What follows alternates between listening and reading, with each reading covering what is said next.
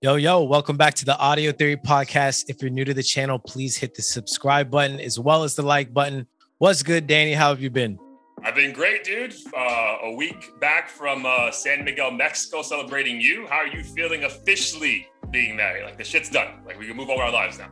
Yeah, I mean, to be honest, I feel like I've been married already. I've been with my girl for 10 years, so it's not that much different, but it feels a little more official now. Still recovering, like we were just discussing, but it was a beautiful event overall.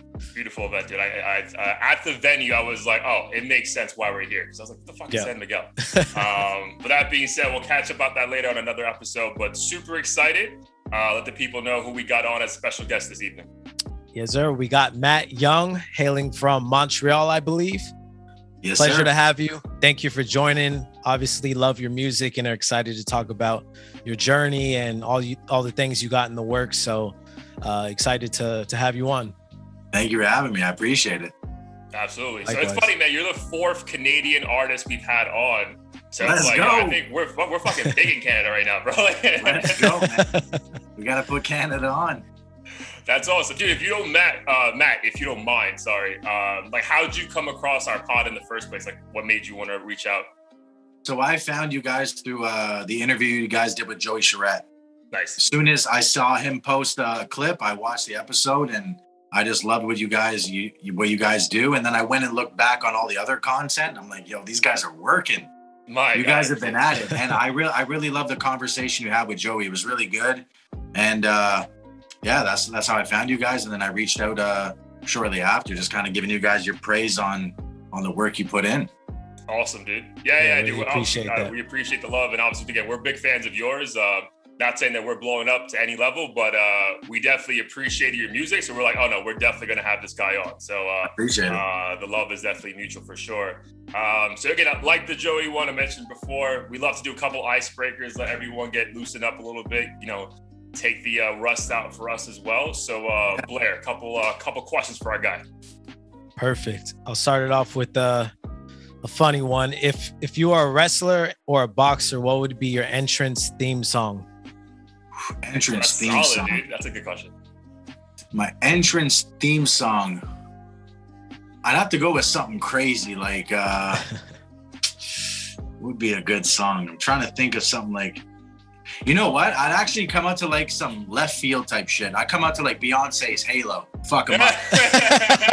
That would be super dope, You know what actually. I mean? Because like on the like the subject of wrestling and shit, like in UFC, there's this fighter named Tai Tuivasa, and he comes out to like Barbie Girl and all this crazy shit, and then he pulls off like the most deadliest Reverse knockout. psychology, basically.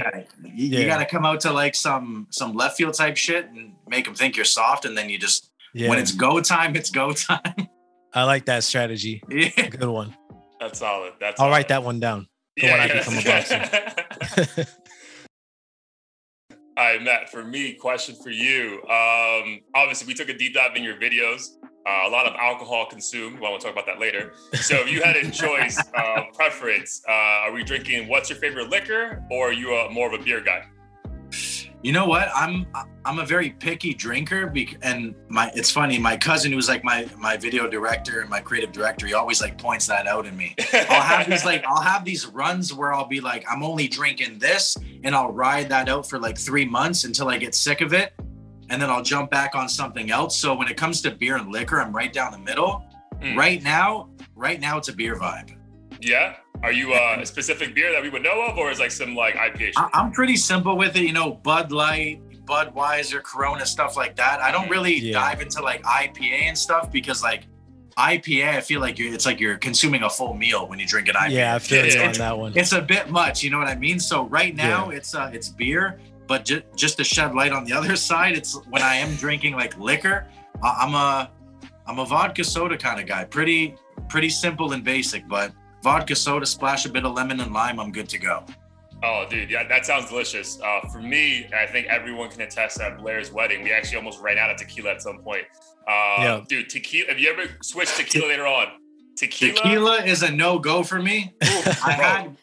Tequila was one night in my life, and I broke up with tequila forever. Really? It was a night where I drank way too much in a very small window.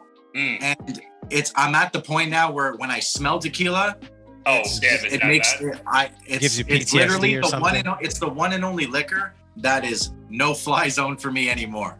That's wild. I feel the same way about like vodka, dude. Like I could never do like a vodka shot. Like I would throw up just before I even take a sip of it. Like it's same. Certain memories have you barred from certain liquors. It's like I feel that. For me, dude, like my liquor drink is tequila, seltzer, a splash of pineapple juice with a lemon wedge. Bam.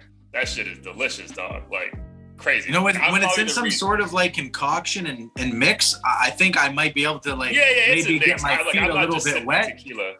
Yeah, when we're talking shots or sipping tequila, I am out. You're done? Fair. I'm a tequila drinker because I heard it's the only upper out of like the different spirits. Oh, that makes sense. So for me, when I'm going out at night, at least I'm like, well, I don't want to go to sleep and I'm not going to drink coffee right now. So I'll have tequila, but it definitely is an acquired taste. And if you've had it before and had a bad experience, I totally understand how you're just like, forget that. I'm not even going to touch it. It definitely had me on an up for a while, but it was one of the most incredible crashes. There was a down. There was a down. So what's something you enjoy doing that people might not expect? I would say fishing. Me and my crew we're big into fishing. Like we take it serious. We got like different tiers of tackle and bait, fishing rods. Like we're serious with it. So every summer, me and my team of guys that I do my music shit with, we'll go fishing like every other weekend at least. Sometimes multiple times in like a week. So I would say the sport of fishing is something that I'm big on that many people don't really know about. Why though? Is it just the camaraderie or like just an excuse to like drink and be outdoors? Yeah, it's just the sport of it, being with the fam and the crew, having fun, drinking a couple of beers and, you know, shooting the shit. It's a good way to bring people together kind of thing. So it's a lot of waiting too, right? Depends when you go. Like usually like where I live, there's certain lakes in the summer where it's like every other cast you're getting a bite. So it's pretty fun if you're like a new fisher, because if you're new to fishing, you don't want to go out on the water all day and be like, oh, I got no bites. Like it sucks. You know what I mean? So where I live, I'm lucky to have like a body of water where it's pretty frequent. So it makes it more fun. Nice. Yeah. So that's definitely something that's a bit more low key for me, being an old fisherman. So. That's dope.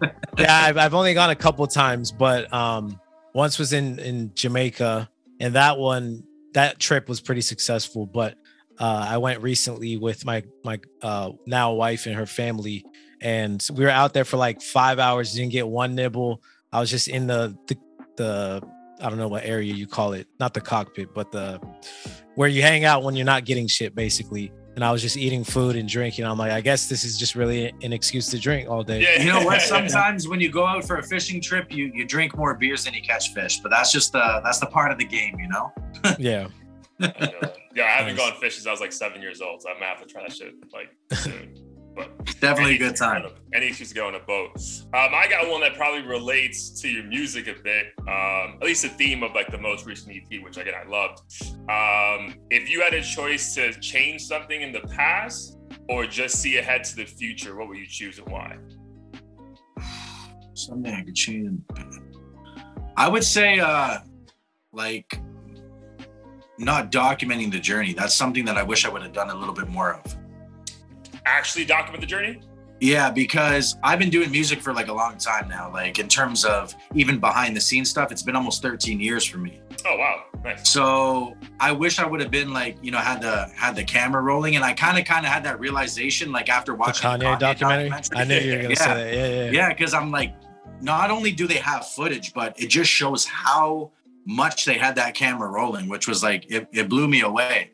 So I wish if I could change some things, like go back to like the 2009 version of myself and just have somebody there in the trenches with a camera kind of capturing everything. Yeah, I can feel that, dude. I feel like we also like Blair and I have spoken on the pod. Like, it's just cool. Like, even if this never blows up, touch on what it does. Like, it's just cool. We have documentary of like some crazy ass times in our lives, and we have it on like film or digital, whatever. And I feel like people appreciate that kind of thing. Like when you look at so many different artists, like even like early Machine Gun Kelly, he was doing like this series called Kelly Vision, and there's so many different artists that have been filming for like the last 10 years, and it connects people that much more. It really plays into the fandom of things. So it's definitely something I wish I would have done a little bit more, but we got the cameras rolling now, so that's all that matters. Yeah, dude, we were just talking about that before. So I think we both appreciate, like, you just have so much content online. Like sometimes, like, again, our goal with this pod, especially the interview series, is like really just put like, again, your fans who maybe don't know the depths of you, like give them more perspective, but also putting more people on. But like, usually there's not much content on these newer artists, right? So it's just dope that you have like so many fucking videos out. Like that shit is like fire. I appreciate that, man. Yeah, I try to provide as much as I possibly can and just, be an open book at all times, because I feel like other than the music, people can benefit from, what you give them outside of just like songs. Sure. Yeah, I totally agree. So kudos to you. And obviously, hopefully this is helps propel you. And obviously you have a long career after this, so they can look back at this interview like, oh, that was a dope moment 10 years ago. So definitely excited about that. Blair, one more. We'll get into the meat of this. Perfect. I'll make sure this one's good. Let's see. Would you actually, if you had to have one meal for the rest of your life, what would it be? I know this off the top because I had it the other day, and I was like telling myself how much I appreciate it. Medium rare steak, garlic mashed potatoes, asparagus. Ooh, that's not a bad choice. It's solid. I have it like once a week at least. It's my go-to meal. I love it. That if I had to eat that every single day, I can assure you I would never get sick of it. Right. You said medium rare? Yeah, medium rare steak, garlic mashed potatoes, asparagus. You get a little healthy veggies in there, some protein. So yeah, nice balance. It can work into the food pyramids right there. Yeah, that was solid. Blair, how about you? What would be your like go-to, like, I think my girlfriend has like a phrase like it makes you happy meal. Like, what is your like meal for that? For me, honestly, I'd have to say, I think I said this before too, but probably dim sum. Like, I don't know what it is, but literally every single time I get it, I'm like, I can eat this shit for the rest of my life. Similar to how you feel about steak and mashed potatoes. So I have to go with dim sum. Yep. Dim sum's the one that comes like in little containers, right? You keep like opening it. Yeah, it's like a bunch of little dumplings. Yep. Yeah. Assortment. Yep. Yeah, dude, for me, because I just had it the Sunday after when we got back from the wedding, because I was like, bro, I need to pick me up or something. Bro, so we have, Matt, we have like a famous grocery store in South Florida called Publix. So they have like pub subs, so they make their own sandwiches. So it's a foot long on Italian bread, chicken tender sub.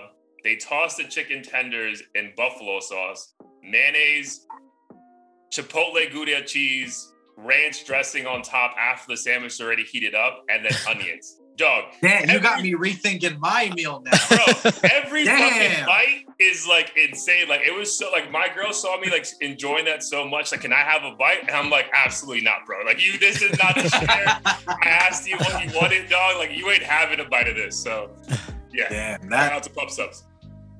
That sounds fire. Fire. Like I said, it's got me rethinking my choice now. That's crazy. Yeah, I've been like perfecting it for like 10 years. I'm like, well, let me remove the onions. Let me add this. I'm like, bro, like I have it to like a T right now. All right, man. Well, let's get into it, man. We appreciate you sharing some insight, man. Again, super happy to have you on. So again, obviously we know you go by Matt Yonge. Let the people know a little bit about yourself, a quick summary, and we'll jump into everything else. Yeah, I'm a songwriter, recording artist, born and raised in Toronto. I reside in Montreal, and I guess the best way to sum me up is I'm somebody that puts my thoughts, feelings, and experiences on wax, and I'm the artist that kind of represents the underdog and the kid in the basement with that $100 setup trying to make it. Just the voice of the underdog, really. I think that's the best way to put me. Awesome, dude. I appreciate that. I didn't realize you were also, so were you born and raised and then like moved like when you're like recently to Montreal? Like, what's your setup there? Yeah, so I've been living in Montreal for about 6 years now. I lived in Toronto my whole life, and I made the move 6 years ago to work more closely with my cousin. because my cousin is the person behind all of my videos and pretty much everything visual. And I would always do like weekend trips out to Montreal. I catch a Greyhound for like $30, and I would always do back and forth like round trips. And it got to the point where I knew I was taking music serious, and I was like, you know what, I'm just gonna move out there and, you know, get a job, be closer to my cousin so we could work on like a daily basis. So I pretty much made the move for the greater good of the grind. And so it's been the like last 6-7-ish years that I've been out here like consistently.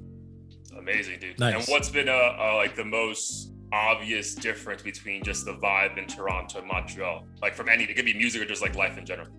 I would say the pace of the city, because in Toronto, it's like a mini New York. So everybody is more kind of like hustle and bustle at all times, because to live in Toronto, you got to make like crazy paper if you want to live anywhere close to like the downtown core. I feel like in Montreal, it's a bit more, you know, it's a bit cheaper rent, laid back. It's more like, it's less flashy. You know, I always say like Toronto's kind of like the flashy clubs and dress up vibe, and Montreal's more like pubs and, you know, kind of gutter bars and kind of just more of that go with the flow type energy. So I'd say the pace in the city is way different. Nice. And do you see yourself staying out there for the meanwhile, or do you see yourself being like some other artists who are like, oh, I need to move to California to like, you know, make it and propel my career and whatnot? Yeah, I think with the power of the internet, moving is not really that much of a necessity as it once was. But in terms of just staying here in general, I always see myself kind of moving around. Like even when I'm in one city, I move to like different neighborhoods and stuff. I'm always kind of moving around. So I think I would say the end goal for me, like when things like really pop off, I would love to kind of take it back to my city, like to my hometown. But you never know. I'm a spontaneous kind of guy. So in 6 months, my mind could be in a whole different place. But yeah, he's in fucking Ohio. In regards to like at least taking myself to other places for different periods of time, I definitely see that for sure. Nice. And what no, I was just gonna say what was that one moment where you said to yourself, I want to write songs or make music? 'Cause I know you mentioned you were taking things seriously with your cousin and whatnot, but what was that, I guess, first spark? What was that moment like? So the first time I ever wrote anything, it was like in 2007. And to be honest, there was no like deeper meaning behind it. I was just writing like raps in my class because I was not down to pay attention in class, you know what I mean? And I was just writing about, you know, random shit as a teenage kid. And I didn't think much of it, but what really kind of pushed me into a serious direction where I actually wanted to like publicly showcase it would be seeing Asher Roth kind of come into light. Because before Asher Roth kind of like had his moment in like 08, 09, I was a bit intimidated to like record and put anything out, because before that, being a white rapper usually was, you had to be like kind of hard, you know, because the only person to live up to that standard is like Eminem, coming from some crazy background, you know what I mean? Right. So there wasn't anybody really filling the gap of just speaking from someone who didn't come from a very rough background. And then Asher Roth comes out, and he's this suburban kid that shows, hey, as long as you're being yourself, you can kind of just put yourself out there. And that gave me a bit of the spark to be like, you know what, maybe I'm going to record my stuff and actually put it out.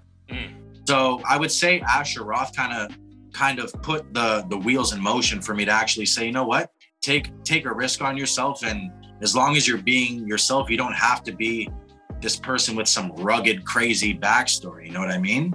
Yeah. So I would say he was the artist, and that was like the moment in time that made me want to kind of just put myself out there publicly and kind of go for it.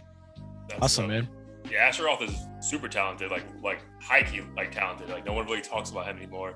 It's funny, he actually came to my fraternity when I was at University of Miami and just like smoked with us. And it was just like, oh, for real, huh? Bro, you have like a number, like a top 30 single out right now. You're just like vibing with a bunch of frat boys. I was like, what the fuck is and going it's on? crazy. I mean, he's got to live up to that song. Too. I love college. Right, exactly. And just like where he's kind of went from there, like he was kind of, you could tell at that moment he was doing that music to get on, but it wasn't really where his heart was, because he went on a whole different trajectory after. He started making the music he wanted to make, and like he stepped away from Scooter Braun and people that could have turned him into that like mainstream, almost like pop rap kind of act. But you know, I respect him for, you know, just following his heart and his gut and doing what he wanted to. And I still follow him to this day, and he's got a pretty solid career for himself. He can tour, he can put out the music he wants, and you could tell he's living the life he wants, and he's at peace with that, which is hella respectable. Facts. Yeah. So for you though, like to that point, so you obviously started like in 2007, like even if it's just like, you know, in your notebooks in class, how close are you now in 2022 to like the music you actually want to be making? Now I'm fully making the music I want to make, because I would say the early version of myself, which was not even really music I was releasing, because I had like a pretty solid chunk of years where I was just in a studio in Montreal, like behind the scenes, kind of just working on my craft. And a lot of the stuff I was making early on in my 20s was like, it was kind of just making records for the sake of making records, up-tempo stuff, party records, club type stuff. And then I would say over the last like 5 years is when I started writing from my heart and soul, like things I actually wanted to speak about and things that meant something to me. So at this point in time, and at least from dating back to the last 5 years, I would say I'm making the music that I truly always wanted to make, and stuff that is me as an open book, raw, authentic, cards on the table type of vibe. Yeah, no, it comes to, I'm assuming I saw the comments on like your YouTube page. I'm assuming the response has been better since you probably made that shift. Oh, absolutely, 100%. Because now I'm fully being myself, and I'm giving people the most unfiltered, raw version of myself, because that's the only version of myself I'd want to be recognized for, you know what I mean? And there's a lot of people that get caught up in just making stuff that's not them, and then if you get stuck in that loop, you know, you kind of have to, you're stuck there. So if I'm going to get on in any type of way, it's going to be for who I am and what I stand for. So I'm definitely very proud of the music I'm making. Yeah, respect it. Nice, man. And on that note, with regard to feedback, I feel like for artists or just any independent creator of any sort who's coming up, you tend to feel a bit more vulnerable and self-conscious about your craft. Like obviously, you know, we're creating this podcast and we're not going to be perfect. We're never going to be perfect. And certain feedback might hit different if it comes from X amount of people. I also make music as well. And as someone who's clearly not famous or quote unquote made it, that feedback sometimes can be annoying or even piss you off. So just curious how you handle that, how you've handled that over the years, and like what your approach is moving forward. I think the best way is to like acknowledge when someone's giving you like constructive criticism, when they're actually looking out for you and they're just giving like their solid 2 cents, and when people are kind of just like talking shit for no reason. Because when the minute you put yourself out there on the internet, you're inviting every and any kind of opinion, you know what I mean? And especially like when you participate in different platforms, like for instance, I just started going like heavy on the TikTok grind. Oh, nice. And I feel like TikTok is the most Wild West like platform there is, you know what I mean? Like there's people that talk wild on that app. So anytime you put yourself out there, there's going to be people that talk shit for the sake of talking shit. But I've always been good at like realizing the line of when someone's like, hey, I'm actually just want to give you some like constructive criticism on this. And I'm a student of the game at all times. So I'm always open to when someone has, you know, something to say that's beneficial and when they're being genuine. And then on the other side, when people are kind of just talking reckless, it kind of just deflects right off of me, because at this point I've been doing music for over a decade, and I've had moments where I've had people say crazy shit, and if you want any sort of long career in this game, you can't really fold under that kind of pressure. So Yeah. I take everything with a grain of salt when I know people are just being idiots. And then when people are being genuine and want to have a conversation and, you know, are talking about constructive criticism, I'm always open to it, because as an artist and as a human, we always can get better no matter what. And it just comes down to putting the pride and the ego away. Yeah. Yeah, it's interesting that you say that too, because I won't name any names, but I know there's definitely a lot of big artists who will respond to that one comment in like a sea of a billion heart fire emojis and stuff. And it's just interesting how some of these dudes could have like 10 Grammys, but like all it takes is one random dude in like Wisconsin to be like, oh, he fell off or something. And then it just presses them so hard. And I feel like it's almost a disrespect to the fan base they have, because you have so many people showering you in compliments and appreciating your work. And those are the people that should be getting the responses, that should be, you know, getting the time of day. And it's, like you said, it's the one guy in his basement in Wisconsin talking shit that gets all the reaction, all the attention, and you're essentially giving them what they want. So anytime I've had a negative comment, I'm like, you know what, I'm not even going to play into this, because there's 5 or 10 other comments of people showing love. And those are the people that I'm actually building with. So they deserve any type of energy I'm going to give to social media. Mm-hmm. Yeah, that's the way I look at least, you know? That's great advice. Because I know, just like you, there's up and coming artists where I've been like, yo, I love this song or whatever. And it means a lot when they respond. They're like, thanks, bro. Like, watch out for my next release or something. Yeah, for sure. And that's how like I've built like my core community that I have at this time. Like, I'm the type, if somebody comments, I'm jumping in the DMs and talking with them. And I'm not just replying with one emoji or something. Like, I want to ask them what about the song kind of like got to them, what it was. You know, I like building legit relationships. And there's so many of my early followers where I know them on a first last name basis and what they're up to in life. You know, it's really about like that fan by fan, brick by brick mentality, and nurturing those relationships along the way, especially when you're doing it like very DIY and independent. 100%. Totally, dude. I like that approach a lot. So like for yourself, because I'm assuming, again, you've been doing this for a minute now, what are some actual like goals you have for yourself, be it this year or like the next 5? Like, what are you trying to achieve? And what are some of those goals, if you don't mind sharing?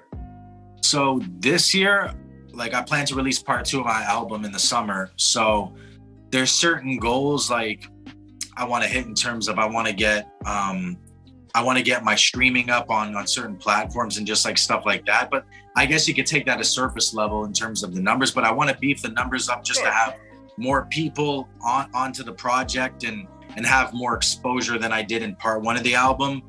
I definitely want to get on the road in some way or form. I want to get back to playing shows, because pre-pandemic, I was playing shows pretty frequently. Oh, really? That's dope. Yeah, I was like playing on some good like opening slots and stuff like that. So I want to get back to really kind of going on like tours and stuff like that, and really grinding out the road, because that's like an amazing way of building. You know, I'm still a big believer of like, you know, playing a lot of shows, word of mouth, like still doing that boots to ground work that a lot of people might think are the more old school templates, you know, like shaking hands in person. I know it's obviously social media is a big part, but that one-on-one interaction and actually, you know, showing face is still very important. So just getting back to playing shows and, you know, getting back to events and stuff like that, and just reaching more people, you know what I mean? I feel like any year I can look back on where the numbers are doing better and there's more people tapped in, that's a W, you know what I mean? Big facts. So it's wild, man, because we take it for granted here in the States, especially me in Florida. Like, dude, the pandemic really lasted in Florida for like 5 months. And like, I know you guys were just like in another lockdown just a couple months ago.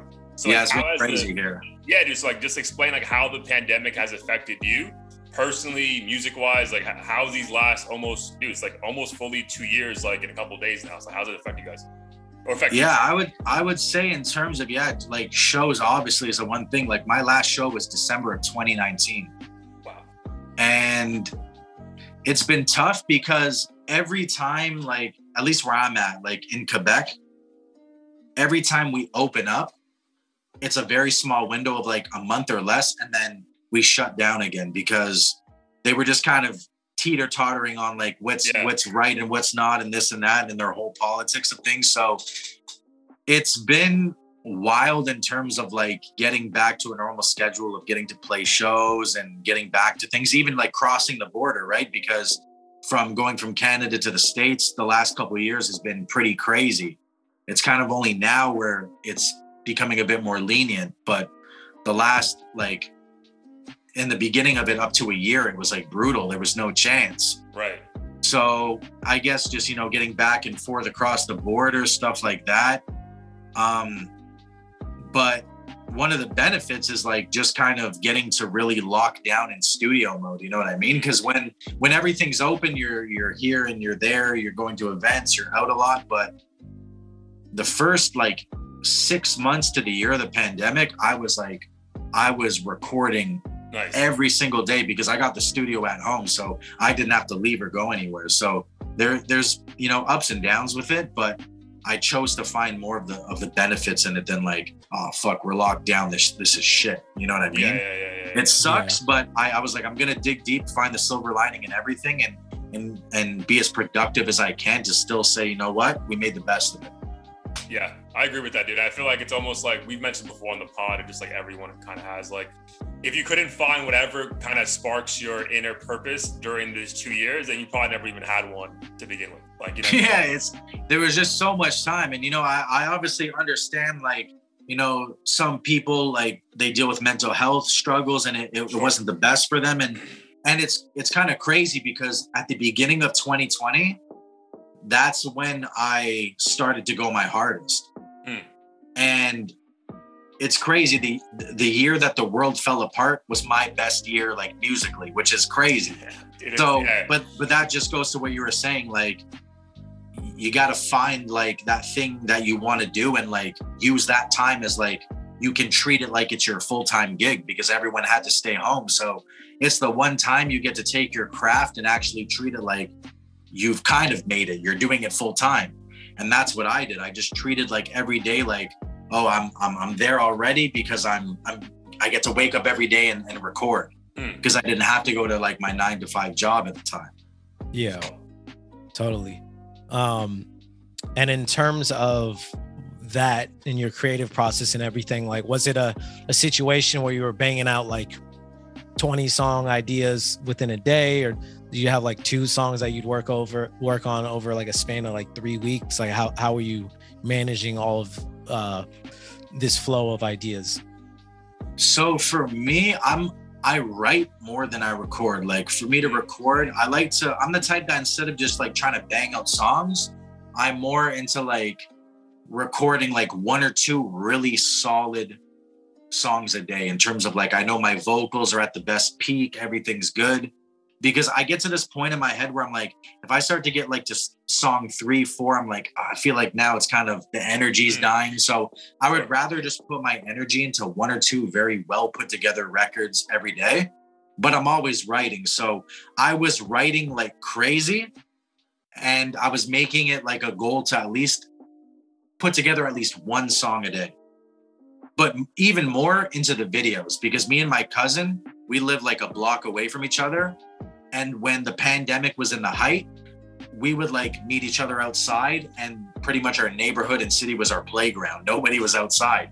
So we shot so many like rogue music videos because we had nothing but time and nobody to really like, oh, you can't film here and this and that because nobody's outside. So it was like the city was our like wide music video set. So I was doing at least 1 song a day, writing a few songs a day, and we were shooting videos like 2 to 3 times a week. That's wild, dude. Like, just like grinding, dude. Shout out to y'all. That's awesome. Yeah, 2020 was foot on the gas pedal like crazy. And who's coming up with like the video concept ideas? Was it a tag team effort, or he was doing it, or how did that work out? It's usually a tag team effort. Like, pretty much like me and my cousin, like I said, since we live so close to each other, we'll always hang out a couple times a week, and we'll just kind of sit there, have a couple drinks, smoke a joint, and we'll just think about different ideas. And most of the time I'll show him like new things I record, and I kind of let him, like, if I have like 4 or 5 songs to show him, I'll play through them and I'll kind of take his lead on what he feels like. Oh, we got to do a video for that. We got to do a video for that. And it'll always start with like him coming up with like a few ideas for a concept, maybe like a few opening shots. And then we kind of just like spitball back and forth until we have a full video. And then there's been times where we just pull up to a location and we're like, let's just film and see what happens. Like my videos are still pretty simplistic. So they're pretty like simple DIY. So sometimes we'll have like a very full written pre-planned concept. And then sometimes it'll be like rogue, go with the flow type of vibe. Gotcha. Yeah, but that minimalistic approach right now just seems like it kind of also goes with the music, because like it's not like it kind of like it goes one to one, right? Like it's not like you're talking about some like turn up rage shit and then you're sitting in front of a tennis court, like just talking. You know what I mean? Like 100%. And honestly, like even from like the more business standpoint, until like you got crazy revenue coming in, you don't need to be blowing bags on a music video. Like I'm already very lucky enough that my cousin invested in his own setup and stuff. Like, because I understand like there's some artists that don't have access to the kind of camera and gear I do. Like there's some artists who are shooting on iPhones like I used to do way back, and like I respect that too. So I'm happy that I'm at the point now where I have a great access to gear and shit, but we still keep it simple because there's no need to like spend like $5,000 on props and locations and this and that. You know, I feel like you can capture a lot DIYing for pretty cheap before you have to kind of get crazy with videos. And there's still major artists who are going simple with their videos to this day. So it's not really needed. Like once in a while, if you have an extravagant idea, I get it. But I feel like until things are really moving like that, it's probably not the best place where you should be putting all of the money, you know, like especially when you can be throwing it in like digital marketing and things that are going to put you in front of more people. Yeah, we could definitely concur with that for sure. Yeah. I would say for me, my favorite videos thus far that I caught up when I was online for you was, dude, what's the name of the song that you named it after the famous Canadian tennis player? Oh yeah, Jeannie Bouchard. Bro, it's just fire. Like it's so simple, but it's just fire. I appreciate that. Yeah, that one was dope, bro. Because I was like, yo, like I think this is about like an actual person. I had to look her up, but she's fine as fuck. I'd make a song about her. But yeah, dude, that was a dope one, dude. That was definitely a dope one. I appreciate that. Yeah, it's crazy because she ended up hearing the song and shouting it out, so it was cool. Oh, really? Oh, for real? So pretty much, I put that out last year in like May, and then one day it was in July. It was like the day before me and my cousin were taking off to like celebrate with a bunch of people for his birthday, and I got like my Twitter started going crazy, and I'm like, why is my Twitter going crazy? Like, I look on Twitter and someone's like, yo, Jeannie Bouchard just like shouted you out on her Twitter, and I went to her page and she shared this song. Oh, that's She was like, yo, this is crazy. She's like, can I be in the music video?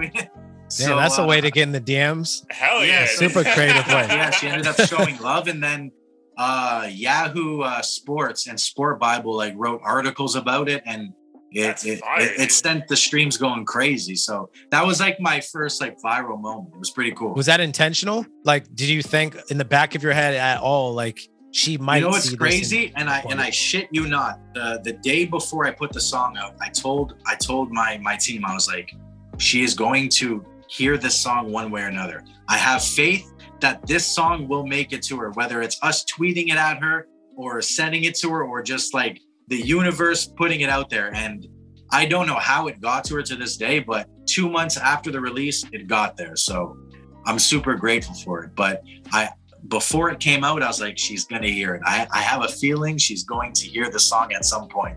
Dude, so it was pretty cool. Yeah, that's awesome. That had to be a great feeling, dude. Yeah, so that's definitely, we're happy for you for that. It was dope for sure. Obviously, that's the hometown showing love, which is always great. There was one line in your song that was like, the hometown doesn't fuck with me, though. Like something around that extent. So like, were you talking about Montreal, or were you talking about Toronto, or just like Canada in general? I was talking about Montreal for sure, because I feel like in terms of the last few years of me really leaning into my artistry, I wasn't really involved in the Toronto scene. So I don't expect like Toronto just to be like, oh, yo, we claim and we know about him, because I wasn't really involved in that community, to be fair.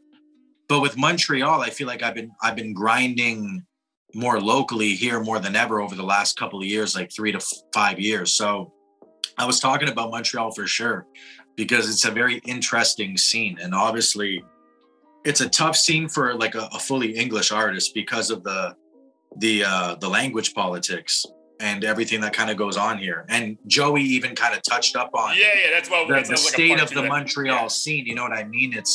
It's a bit weird here. It's like it didn't really have, like, it hasn't had its Toronto moment where it's, you know, they're embracing their talent now. Like there was a point in time where Toronto didn't really claim their artists because there was nobody really doing it at like a big level. And then obviously when Drake opened up the floodgates, everybody wanted to recognize Toronto and get on their artists early. In Montreal, I feel like the city doesn't really get behind their artists in the very early phases, even when they start to get like a solid buzz. And there's artists who are already like well on their way, who are starting to chart on like Billboard and radio, that aren't even comfortable with taking risks of playing like a hometown show yet, which is crazy to think, because you would think they would be ready to sell out a venue and take that leap, but Montreal's just not hitting like that. So it was kind of just a little shot at the lack of participation in the city that us artists from here feel sometimes. So is that like, obviously you moved out there. Does that make you like, all right, let me fucking keep doing my thing so they finally give me love? Or like in the back of your head or at the forefront, you're like, yo, at some point I got to get the fuck out of here if I want to make it, because like they're not showing me love. You mean in regards to me going from Toronto to Montreal? Well, no, like knowing that Montreal for the past, like you've been there for 6 years, right? Yeah. Yeah, so in those 6 years, you really haven't gotten the love that you maybe deserve from the actual grind and being like almost like a local product. Does that challenge you? Like, yo, I need to prove to them that I'm the shit? Or like maybe this isn't going to be my forever place. Like I got to maybe go somewhere else. For sure, on more the side of it's not my forever place. Like one thing that I will never do that I see so many artists in Montreal get caught up in is having to like prove themselves to Montreal, because I feel like when an artist has that state of mind, they're in this vicious cycle loop. You know what I mean? I got nothing to prove to the city of Montreal. I would rather go where the people are and expand. And that kind of plays into what I was saying earlier in terms of like the power of the internet allows you to put yourself out there in so many different places, especially when you're digitally marketing with ads and everything. You can cover a lot of different ground that can go way beyond your city you reside in, your hometown. So for me, it's about just getting myself out to a wide audience, no matter where they're from, and just going where the people are. You know what I mean? I feel like I'm a bit of a nomad in terms of my like identity to a certain city. You know, I have great relationships that I've made in the city of Montreal and even in Toronto.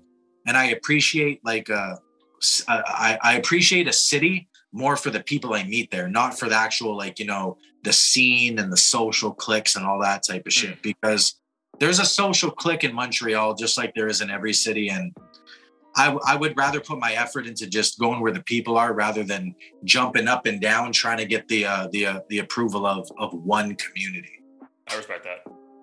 Speaking of audiences, if you were able to just like handpick a bunch of big headliners that you could open up for, like who would you think would be a prime opportunity for you to kind of expand your fan base overnight? Like any artist?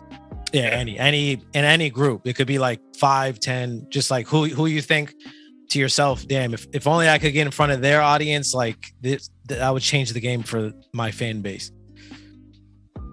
I would say a couple off the top. I would say like Kid Cudi, because he talks about like a lot of real shit that people go through, and a lot of my music is writing about the human experience. So I feel like in terms of striking a chord with people and with that kind of vulnerable music, Kid Cudi,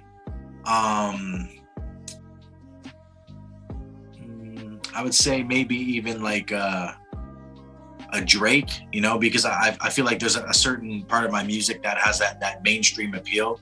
Sure. But one thing about both of those artists that meet in the middle is they speak from very honest places.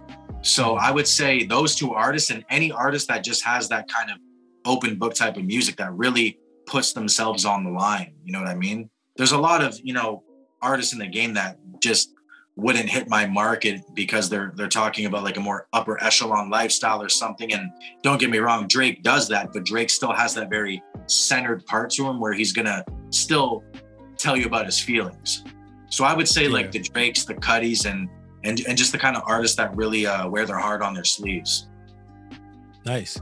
Yeah, another one. I think a lot of this resemblance with the cover art that we were talking about was, or a couple of the cover arts was, it had a similar minimalistic style to Russ.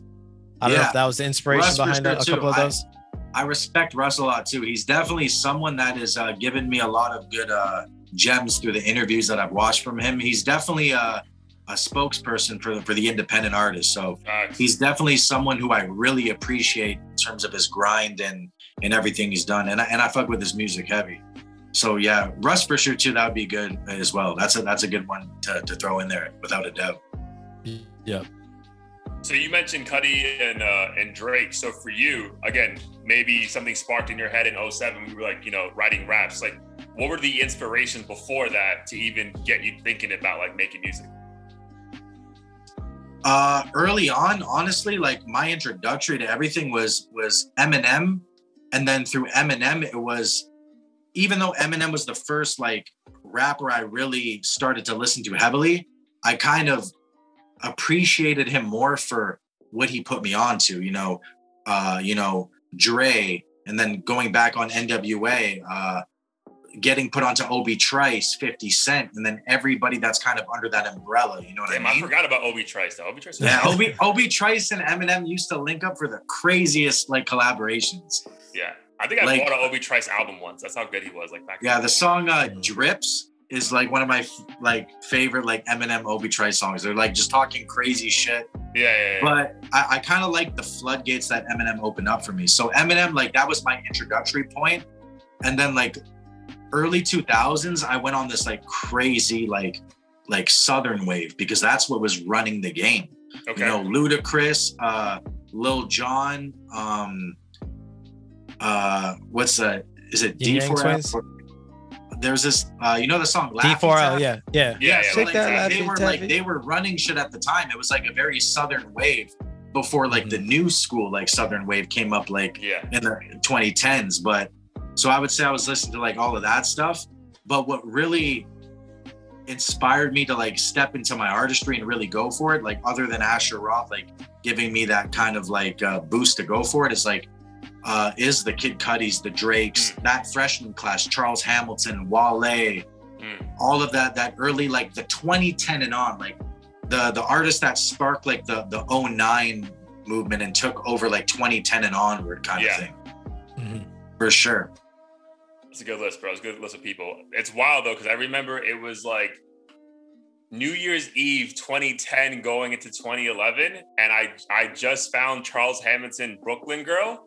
Dog, I took the aux cord at that party and played that shit like 1,000 times, bro. They were like, change the song. That song went crazy when it dropped. That rang off like crazy. Yeah. He was supposed to be like the next big artist. Yeah, he really was, dude. Yeah. He was supposed to have like a crazy career in front of him, and I don't know what happened, honestly. Like he dealt with I know he definitely dealt with some mental health issues, and he was going through some things. And he had a few hot takes that kind of set him back with like the hip hop community. Like there was that whole thing where with the Jay Dilla thing where he was like, Jay Dilla spoke to me and told me to like do this and that. And it just didn't sit right. It was people the right way. Yeah. It took kind of a left field, but I think also he just didn't keep going with that commercial appeal. Yeah. Like I think because when your first hit's like, that big, it's like, you follow that up.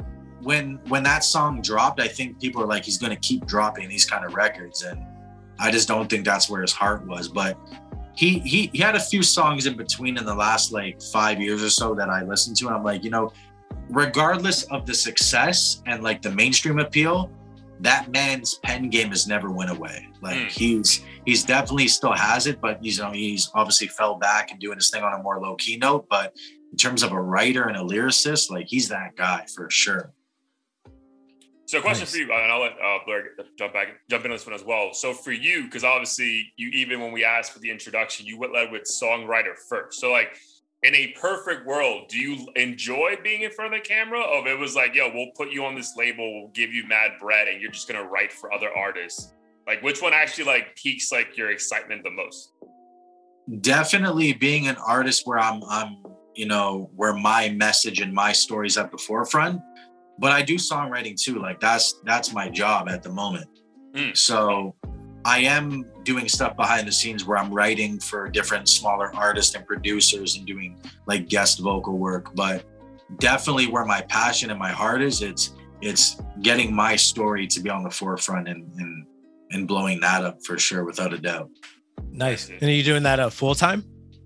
Yeah, full time. And it's actually the pandemic that made me like step into that, because before the pandemic, I was working like every kind of 9-to-5 job you could think of. I was in the dish pit scrubbing dishes. I was stacking boxes in the factory. Respect. And just before the pandemic, like 2 to 3 years before the pandemic, I was working at a tennis club, which was like a pretty chill job to have, like while you're pursuing your dream, because it was very laid back. I was doing like minimal like grounds work, customer service type of shit. So when the pandemic hit, obviously everybody was, you know, forced to stay home, and everyone got the chance to test the waters with their craft as a full-time gig. And that's what I did. I started waking up every day and recording and writing every day. And when my boss hit me up and was like, hey, it's time to come back, I was kind of like, nah, I don't know how I feel about that. Like, I'm in this pocket where I'm starting to like get into that mode where I'm going like full-time energy. And a buddy of mine was already in this kind of network of producers where he was songwriting. He's like a studio musician, like a session artist. And he was like, you know, I can link you with these people. I think you'd be like really good at writing and this and that. Because other than just like rap music, I've always had kind of a knack for like pop hooks and stuff like that. Like, I feel like I can go over the spectrum like pretty well. So I was like, yeah, link me up. You know what I mean? And he started to introduce me to some people, and I would do it here and there for like small checks and stuff like that. Like very just like a hook there, a song there. And then I started to think about it more, and I was like, I think I could do that full time. So I went back for one day to my 9-to-5 job when the pandemic kind of let up and everyone could return to work. And I sat there, and at the end of my shift, I'm like, I've reached the ceiling here. This is not it anymore.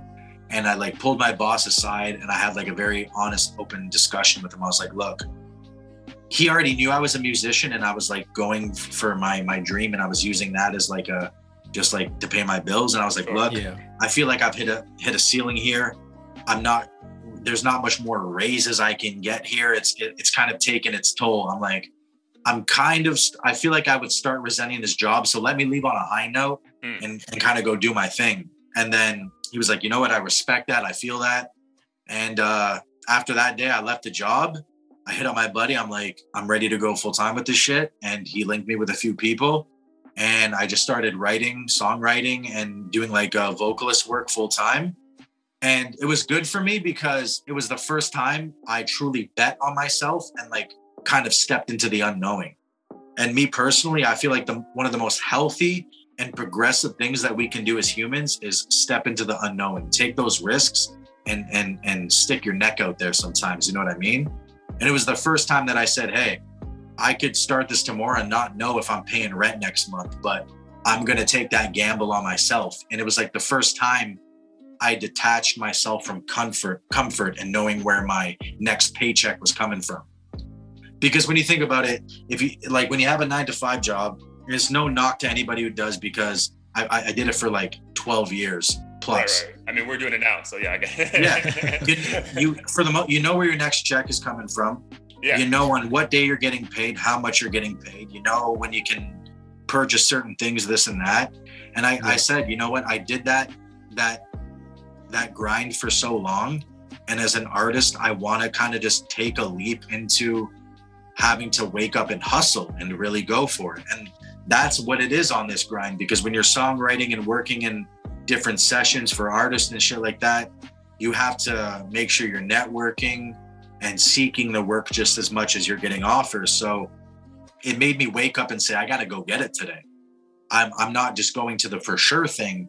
I actually have to go create opportunities. So it kind of made me tap into that entrepreneurial type of vibe. So I appreciate it because it made me build a better routine and structure for myself and actually wake up with, you know, a bit more of a drive instead of dragging my feet to the place I knew where I was going to get my check from every 2 weeks kind of thing. So, and that also helped me in my personal music. Cause now I'm like, okay, I got to wake up every day. I got to write the song today. I got to get this cover art done. I got to send this off to the engineer. I got to shoot the video today. Cause we got to, you know, pitch it this day. So it put an extra like pep in my step, you know, type of vibe. Nice. Good for you, bro. That's amazing. No, it's super impressive. And I always think that's kind of the gift of this pandemic is it forced a lot of people to reevaluate their lives and say, fuck it, it's short. I'm just going to do what makes me happy, even if it's tough. So kudos to you for being one of those people. I'm sure any listeners who are considering leaping into whatever it is, even if it's not music, who aren't sure if they should do it, I would say just do it. Obviously, if you have a family to feed or something, maybe it's not that simple. But in any case, I think every human being should take the time to pursue their dreams. And if it doesn't work out, it doesn't work out. But at the end of the day, knowing that you tried something, I think is very important. But in terms of your day in the life, is it pretty consistent, or is there like a routine of like, hey, there's, you know, I'm doing hooks like every Monday or beats, you know, this day? How does that look? Or are you kind of working with these individuals and they're telling you what they need and you work with that? Yeah, so pretty much how it's set up for me now is like usually a day in the life for me. I usually like to get to my work like right in the morning. I like to just tackle everything from the top of the day. So yeah, it usually is most of the time when I'm working like contract to contract, it's producers saying, hey, look, I have like a pop singer that wants this kind of vibe, and they'll send me a bunch of references and I'll just cook up like 2 to 3 reference tracks, send it their way. And it's just going like back and forth until, you know, we come to the common ground of what they want. But it's usually, lately it's been like writing full records from the ground up.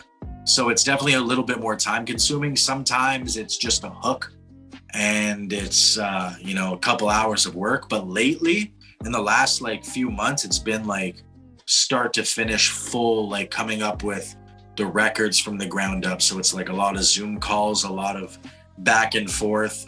Contracts are lasting a lot longer than kind of just jumping from, you know, one contract to another. So yeah, it's mostly like full songwriting these days. But in terms of like the routine that I have, like I like to get my work done as early as I can. I used to be like a night owl, and I still am at some moments, but I try to kind of go with the mind state like you win the morning, you win the day type of vibe. You know what I mean? Yeah. So I'll get my work done right away. And then I feel like if I get my work done, that's more time to work on the Matt Yonge project and kind of ride that out for the rest of the day. So yeah, work always at the top of the morning. And yeah, lately it's been like a lot of full songs from the ground up. Nice, that's man. Awesome, dude. Yeah. But it's good too, because it also challenges me, and it keeps putting my pen to the test, which obviously always comes back to my work. So it's beneficial, even though I'm writing songs that aren't really on brand for me, it still like keeps me very sharp, so I can bring that sharpness back into my personal projects. Right.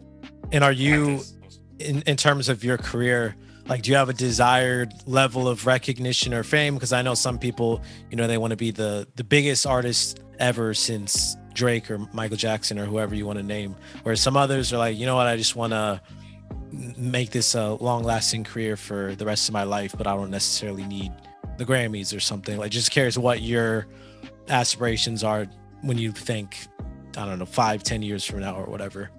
I would say I want to reach a lot of people, just for the sake of, I want my music to touch as many people as possible in terms of helping them. You know what I mean? Like, I write music for myself and my own therapy and my own expression, but the added bonus and the other motive is I want people to find something positive within it. You know, if they can relate to it and it can help them, then that's even better. So I definitely want to take it as big as I possibly can. You know what I mean?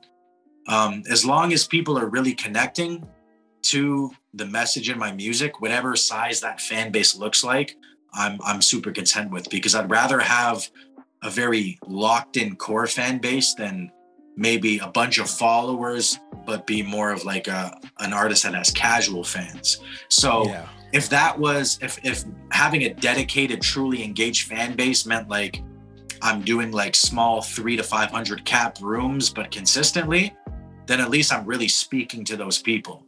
So I want to take it as big as I can, but only if the people are truly tapped into what I'm saying. I feel that. I like that. I mean, obviously, we're fans, so we can give you an idea of like where at least my head went when I listened to your tracks. So for me personally, I love the first track off the project, Enough Said. Same. Because like for me, the reason why I enjoy your music, because yeah, like anyone can put out, not anyone, but like, when people put out bangers, it's like, it's hard to relate to that on a day-to-day basis. Like I got to be in the mood for that, right? So when I'm listening to your stuff, like either at the gym or driving or just, killing time at the crib, like it takes me to my point in time where I could relate to what you were going through. You know what I mean? Like, or at least what you were saying you were going through. Like I can remember about that girl who wouldn't hit me up or something, or who is, like those times, you know what I mean? Like those are like, I think Drake had a great phrase, like, I'm trying to make the soundtrack to your life, right? Like that absolutely in particular, like took me back to a time like, man, I was going through that shit. That fucking chick didn't hit me. You know what I mean? Like, so like, I can really go appreciate that track. I think that just like goes to your artistry. So if you have maybe 500 to 1,000 fans like that, one day, like at least people are engaged and can like relate. It's not just some throwaway song that, I could pop my head to, but like, man, I don't know what the fuck you're saying, or I can't relate to your shit. So like, you don't really mean that much to me.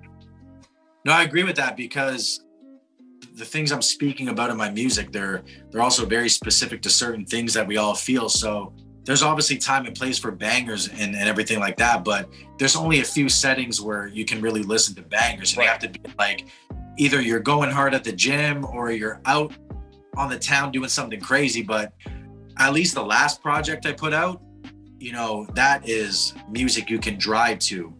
On the metro commuting to work, when you're in your room alone, when you just came back and you're kind of in your head about something. So I feel like that last project can really resonate with people, because there's so many different settings and times and places where you can throw that record on.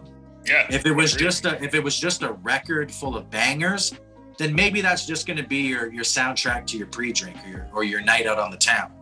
Yeah. But I feel like with that part one of my album that I put out, there's many different settings where you could throw that on.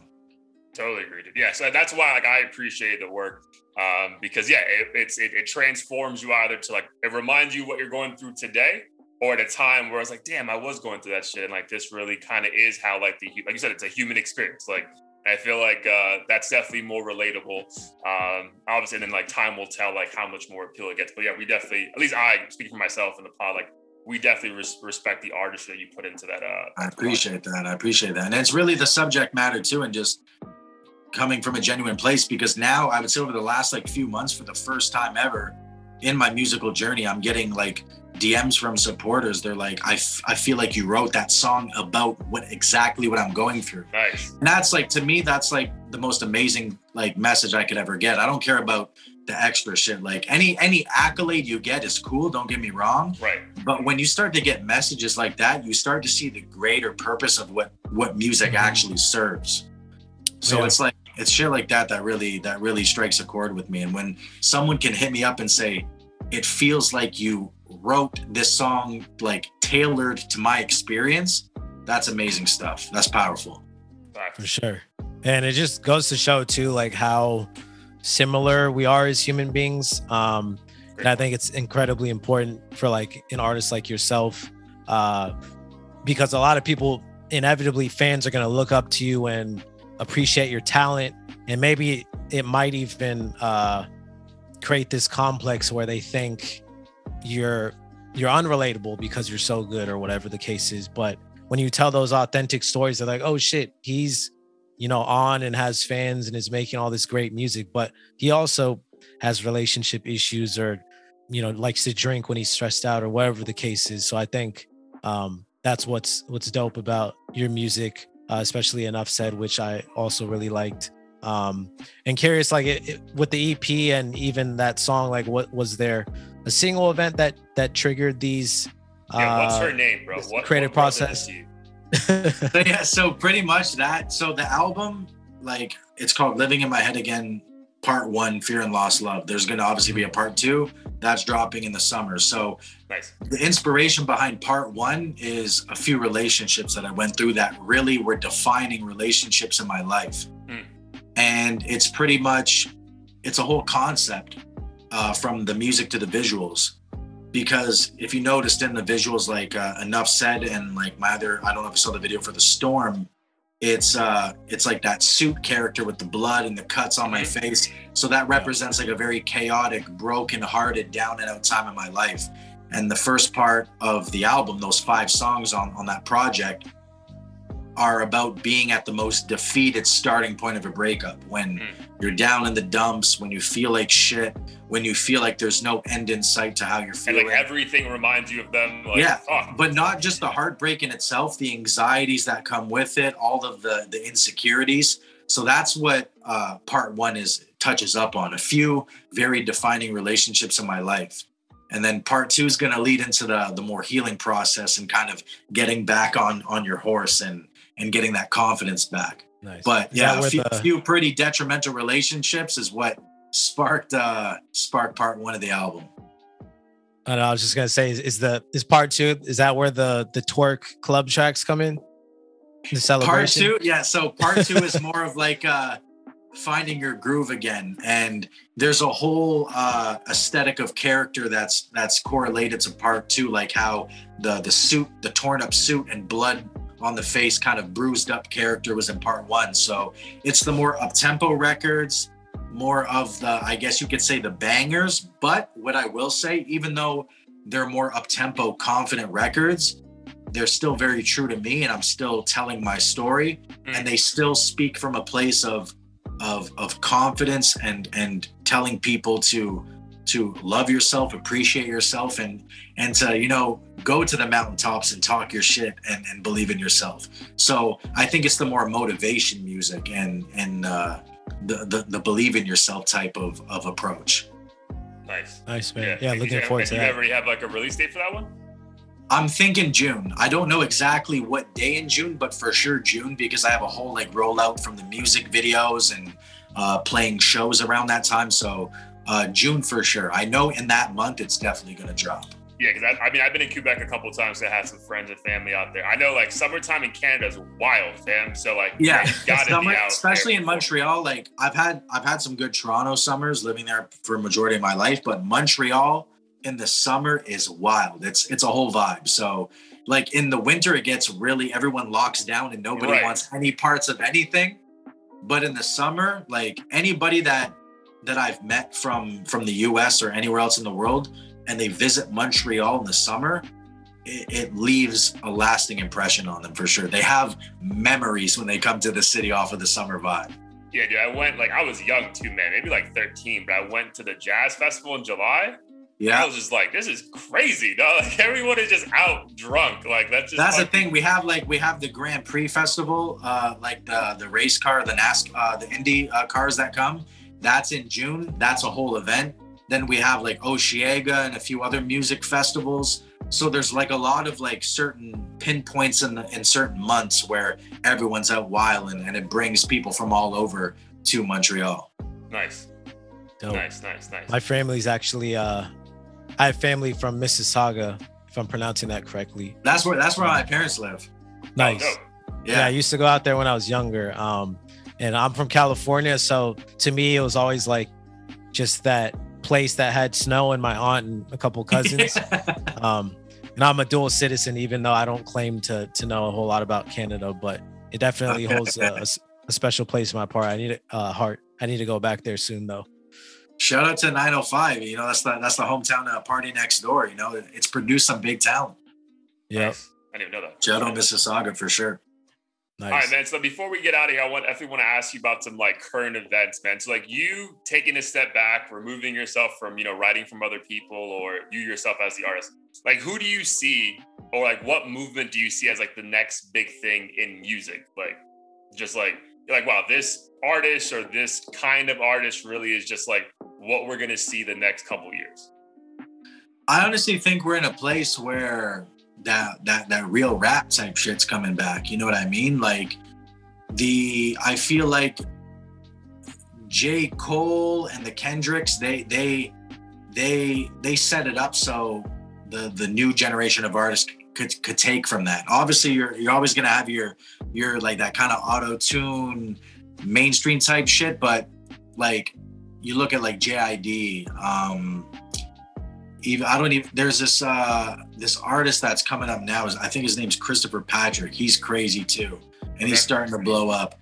But I feel like lyrics and that real rap is starting to come back, and even on like the whole vibe of, I feel like records are not going to need like a full melodic approach to blow up.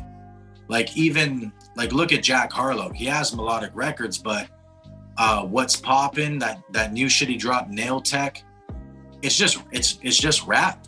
Even the choruses are rap. So I feel like we're getting to a point where maybe it's more about the lyrics and you don't need just the usual melodic template anymore to make a hit record. So I feel like people might be diving more into the substance of what people are saying. Hope so. Yeah. Because we've spoken about a lot on the pod. Like it's just sometimes it gets scary about like, you hope it becomes that, but then you see like all these like other artists that all they want to talk about is just like gang shit, street shit. And it's like, and then we get shocked when they get killed. It's like, well, we keep consuming this shit. So like, what do you think they're going to keep rapping about, Absolutely. I feel like when you can be vulnerable about, the shit that's really going on in your life, rather than having to portray something. And for some artists, they're really going through that shit. Sure. Yeah. It's definitely it's a breath of fresh air when you can look at an artist who might seem like, oh, it looks like they might come from some crazy shit, but they're actually trying to talk about something more deeper than that. They don't want to just be pinpointed to that, and they see a greater purpose. Totally agree. I feel like even in a way, like artists, even like 21 Savage and shit, like, yeah, he has bangers and shit, but he also talks about wanting to kind of rise up above some of the things he's been through. You know what I mean? And I just appreciate when someone from, like a different walk of life where they might have come from a very brutal place or a place of tension, and they don't really just always talk about that. They talk about wanting to move on to bigger and better things. You got to respect that. 100%. Yeah, I think as a consumer, that's what I really respect, is the authenticity, but also like the different sides of the story. Because I don't know, I feel like with drill, like I definitely like enjoy some drill music just because of the energy and the vibe, and like, of course, yeah, it sounds good. It's on like tempo, and it's easy to just like get right into the zone on. Right. But then I'm like conflicted because part of me knows there's some real shit happening behind it that obviously won't affect me. So it's like hard for the average listener to be sympathetic or whatever. But I think it's important that every artist kind of, if they are speaking about something that may be negative, to kind of speak on the other side of things, just so that the influence on the young minds isn't as one-sided. And I think people appreciate like Jack Harlow too, or people like him, because of his personality and just like not taking himself too seriously. I think that's another important aspect as well, at least for the artists that I like. I think that's why Drake in certain aspects became popular. Granted, like a lot of times that will lead to like the corny label or whatever if you're not mean mugging the camera and talking shit all day. But at the end of the day, like the fans will really choose their hero or so to speak. So absolutely. And you could tell a guy like Jack Harlow, he knows who he is. And when you know who you are, you can be yourself at all times. You know what I mean? Right. Yeah, That's 100%. it's definitely important. Yep.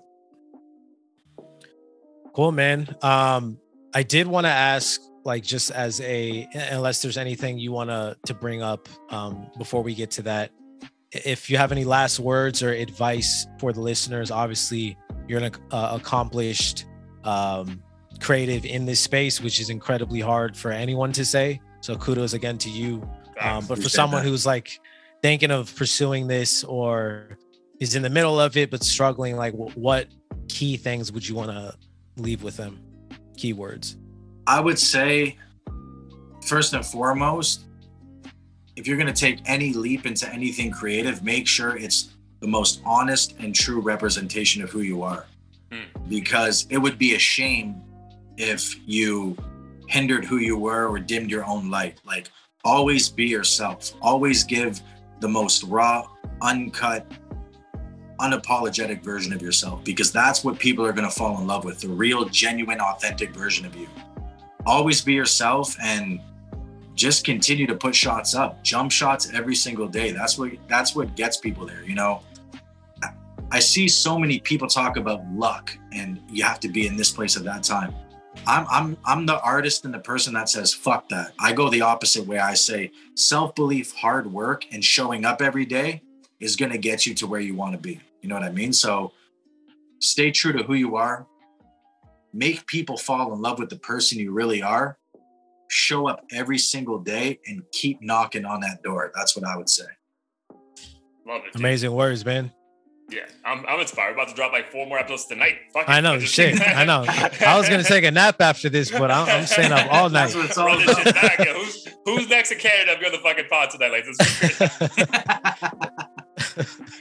Oh, that's awesome. Well, Matt, man, we appreciate you. Let the people know where they can check you out, your socials, and obviously what you got coming up next. Yeah, so pretty much it's the next big project for me is the Summertime, Living in My Head Again Part 2, The Bounce Back. That's the name of the project. Expect that in June of this summer, 2022. And Matt Yonge, MATTYONGE, YONGE, on every platform from Spotify, Apple, Instagram. Google it, you'll find me.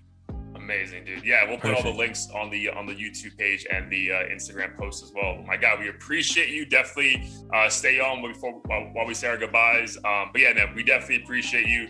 Great fucking message. Like, sometimes there's not much out there at the surface level, but dude, diving deeper into your socials and just getting to know you now for the past hour, man, dude, great individual, man. And if we're ever in Montreal, Toronto, we'll definitely come kick it with you for sure. Maybe not go fishing, but we'll hang out. I appreciate it. Yep, thoroughly impressed. Appreciate it. As far as this content, you can get it on all platforms, www.audio-theory.com. And as Danny mentioned, all of Matt Yonge's socials and everything will be in the YouTube description box. But otherwise, tune into the next episode. Really appreciate you. Matt, peace. Appreciate you guys, man. Peace. Wow.